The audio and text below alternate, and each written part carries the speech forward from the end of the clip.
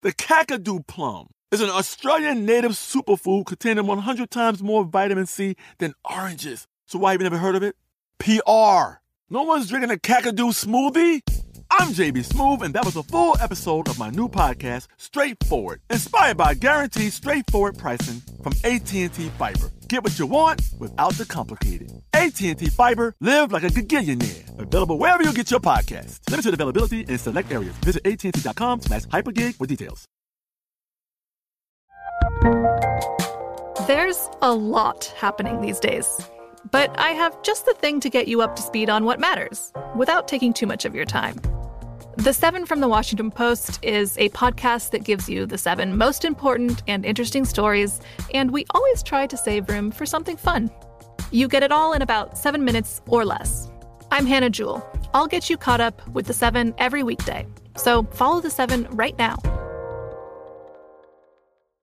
When you buy Kroger brand products, you feel like you're winning. That's because they offer proven quality at lower than low prices. In fact, we guarantee that you and your family will love how Kroger brand products taste, or you get your money back. So next time you're shopping for the family, look for delicious Kroger brand products, because they'll make you all feel like you're winning. Shop now, in-store, or online. Kroger, fresh for everyone. Xfinity has free premium networks for everyone this month, no matter what kind of entertainment you love. Addicted to true crime? Catch killer cases and more spine-tingling shows on A&E Crime Central. Crave adventure? Explore Asian action movies on Hi-YAH. Searching for something extreme? Check out skating, snowboarding, and more on Fuel TV Plus, the global home of action sports. And find crowd-pleasing bops on iHeartRadio's Hit Nation playlist. There's new free shows and movies to love every week. Say free this week in your Xfinity voice remote. Hey y'all, we're rerunning 2 episodes today. Enjoy the show. Hi, I'm Eves, and welcome to This Day in History class, a show that uncovers a little bit more about history every day.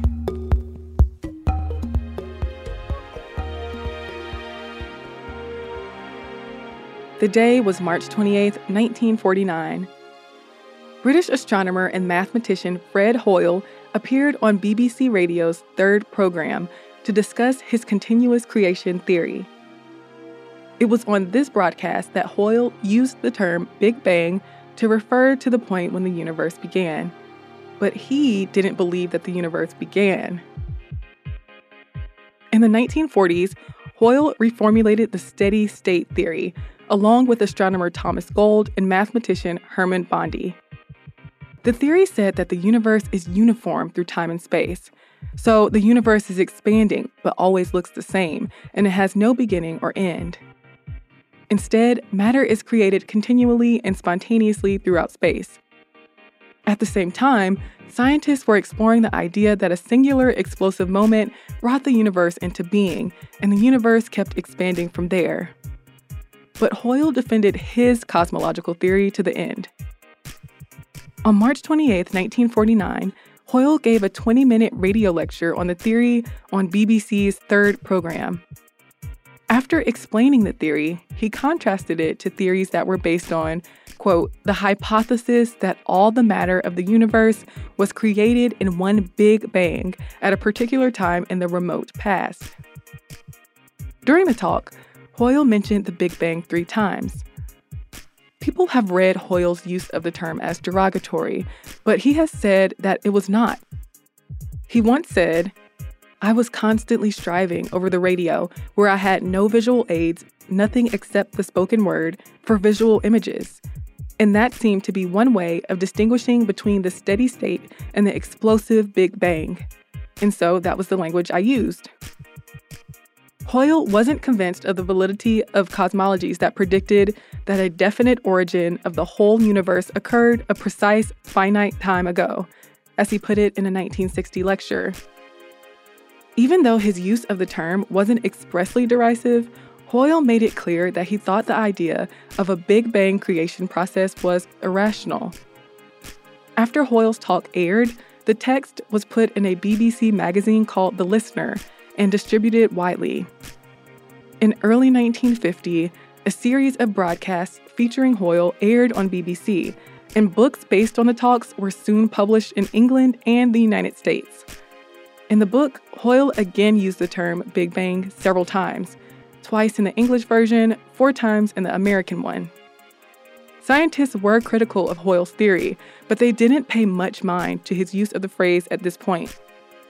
The term didn't immediately catch on. Though the Big Bang creation theory gained tons of traction beginning in the 1960s, Big Bang wasn't commonly seen in scientific publications until more than 2 decades after Hoyle first coined the phrase. Nuclear physicist William Fowler might have been the first to get the term into a research publication in 1957, but it wasn't until the 1970s when scientific papers began using the phrase regularly. After 1990, use of the term regarding the origin of the universe exploded, pun intended. Research on cosmic background radiation weakened support of the steady-state theory, and now evidence points to the likelihood of the universe changing over time. Today, the Big Bang Theory is the most widely accepted explanation for the universe's beginnings. There are people who feel the term is inappropriate and too undignified to represent such a momentous occasion. But today, Big Bang is widely used by scientists and laypeople alike. I'm Eve Jeffcoat, and hopefully you know a little more about history today than you did yesterday. And here's another note about the usage of Big Bang in the beginning. The first scientific paper to use the term Big Bang in its title was received by the Journal of Meteorology a couple of months before Hoyle coined the phrase. The paper was about the meteorological effects of a large TNT explosion. Thank you for listening, and see you again tomorrow. Keep up with us on Twitter, Instagram, and Facebook at TDIHC Podcast.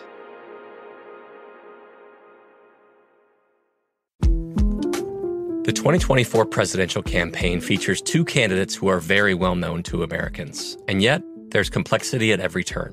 Criminal trials for one of those candidates. Young voters who are angry. The Campaign Moment podcast from the Washington Post gives you what matters. I'm Aaron Blake, and I'm covering my 10th election cycle. My colleagues and I have insights that you won't find anywhere else. So follow the Campaign Moment right now, wherever you're listening. Xfinity has free premium networks for everyone this month, no matter what kind of entertainment you love. Addicted to true crime? Catch killer cases and more spine-tingling shows on A&E Crime Central. Crave adventure? Explore Asian action movies on Hi-YAH. Searching for something extreme? Check out skating, snowboarding, and more on Fuel TV Plus, the global home of action sports. And find crowd-pleasing bops on iHeartRadio's Hit Nation playlist. There's new free shows and movies to love every week. Say free this week in your Xfinity voice remote. We are the voice of NASCAR. The green flag is in the air, and we are underway. The great American race. The Motor Racing Network. NASCAR Cup, Xfinity, and Craftsman Truck Series Racing live on your hometown radio station and MRN or NASCAR.com. Martinsville, Talladega, the Chicago Street Course. We have the side-by-side action and last lap passes for the win. Photo finishes. Ryan Blaney will win. The voice of NASCAR, the Motor Racing Network. From BBC Radio 4, Britain's biggest paranormal podcast is going on a road trip. I thought in that moment, oh my God, we've summoned something from this board. This is Uncanny USA. He says, somebody's in the house, and I screamed. Listen to Uncanny USA wherever you get your BBC podcasts, if you dare.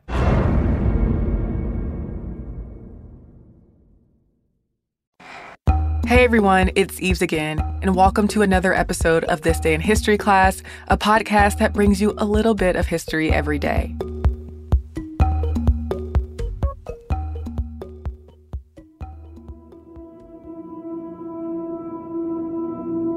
The day was March 28th, 1979. A failure in a reactor at the 3 Mile Island nuclear generating station led to a partial meltdown.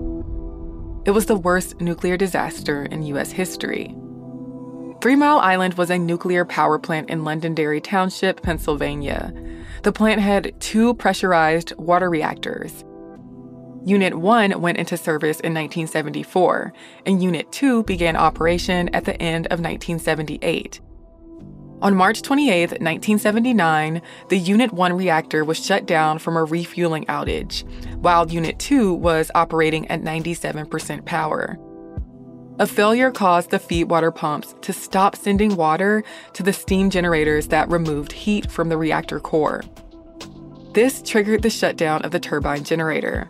And because the steam generators weren't getting feed water, the temperature in the primary coolant rose. This caused the reactor to go into an emergency shutdown. Also, the pressure was rising in the primary loop. To control the pressure, the pilot-operated relief valve on the reactor cooling system opened, as it was supposed to. But it stayed open after it should have closed, and coolant water continued to escape from the relief valve.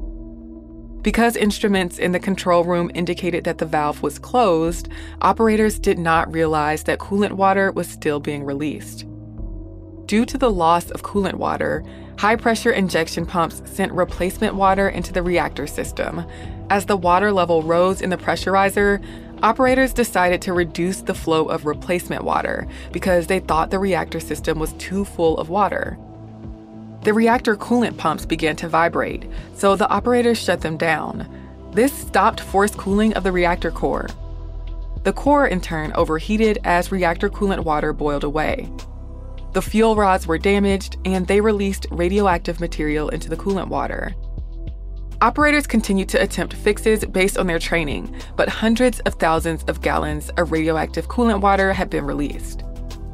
Radioactive gases were sent into the atmosphere from the ventilation stack of an auxiliary building. Initially, officials believed that there may be a big hydrogen explosion and that a meltdown was possible.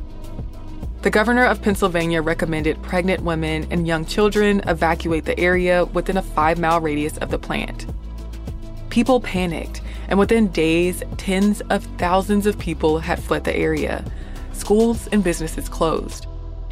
But officials said that the small amount of radiation that was released had no measurable adverse health effects on people who lived near the 3 Mile Island facility. Still, the accident energized anti-nuclear sentiment and led to new regulations in the nuclear power industry. For instance, there were changes to standards for nuclear plant design, inspections were expanded, and emergency preparedness requirements were strengthened. Many people have claimed over the years that nuclear radiation contamination did have an effect on the physical health of local residents. Unit 2 was too damaged to continue operating. Cleanup officially ended in 1993. Unit 1 went back online in 1985, but it was shut down for good in 2019. I'm Eve Jeffcoat, and hopefully you know a little more about history today than you did yesterday. You can send us a note on Facebook, Instagram, or Twitter at TDIHC Podcast. And if you want to, you can send us a note via email at thisday@iheartmedia.com. Thanks again for listening to the show, and we'll see you tomorrow.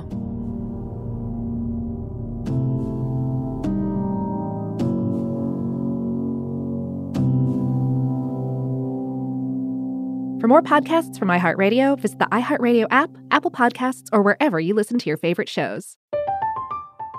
I'm Katya Adler, host of The Global Story. Over the last 25 years, I've covered conflicts in the Middle East, political and economic crises in Europe, drug cartels in Mexico. Now I'm covering the stories behind the news all over the world in conversation with those who break it.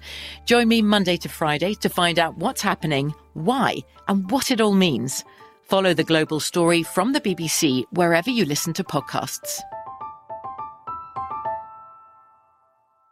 Xfinity has free premium networks for everyone this month, no matter what kind of entertainment you love. Addicted to true crime? Catch killer cases and more spine-tingling shows on A&E Crime Central. Crave adventure? Explore Asian action movies on Hi-YAH. Searching for something extreme? Check out skating, snowboarding, and more on Fuel TV Plus, the global home of action sports. And find crowd-pleasing bops on iHeartRadio's Hit Nation playlist. There's new free shows and movies to love every week. Say free this week in your Xfinity voice remote. We are the voice of NASCAR. The green flag is in the air, and we are underway. The great American race. The Motor Racing Network. NASCAR Cup, Xfinity, and Craftsman Truck Series Racing live on your hometown radio station and MRN or NASCAR.com. Martinsville, Talladega, the Chicago Street Course. We have the side-by-side action and last lap passes for the win. Photo finishes. Ryan Blaney will win. The voice of NASCAR, the Motor Racing Network. Xumo Play is your destination for endless entertainment. With a diverse lineup of 350 plus live channels, movies, and full TV series, you'll easily find something to watch right away. And the best part? It's all free. Love music? Get lost in the 90s with iHeart 90s, dance away with hip-hop beats, and more on the iHeartRadio music channels. No logins, no signups, no accounts, no hassle. So what are you waiting for? Start streaming at play.xumo.com or download from the app and Google Play stores today. All you can stream with Xumo Play.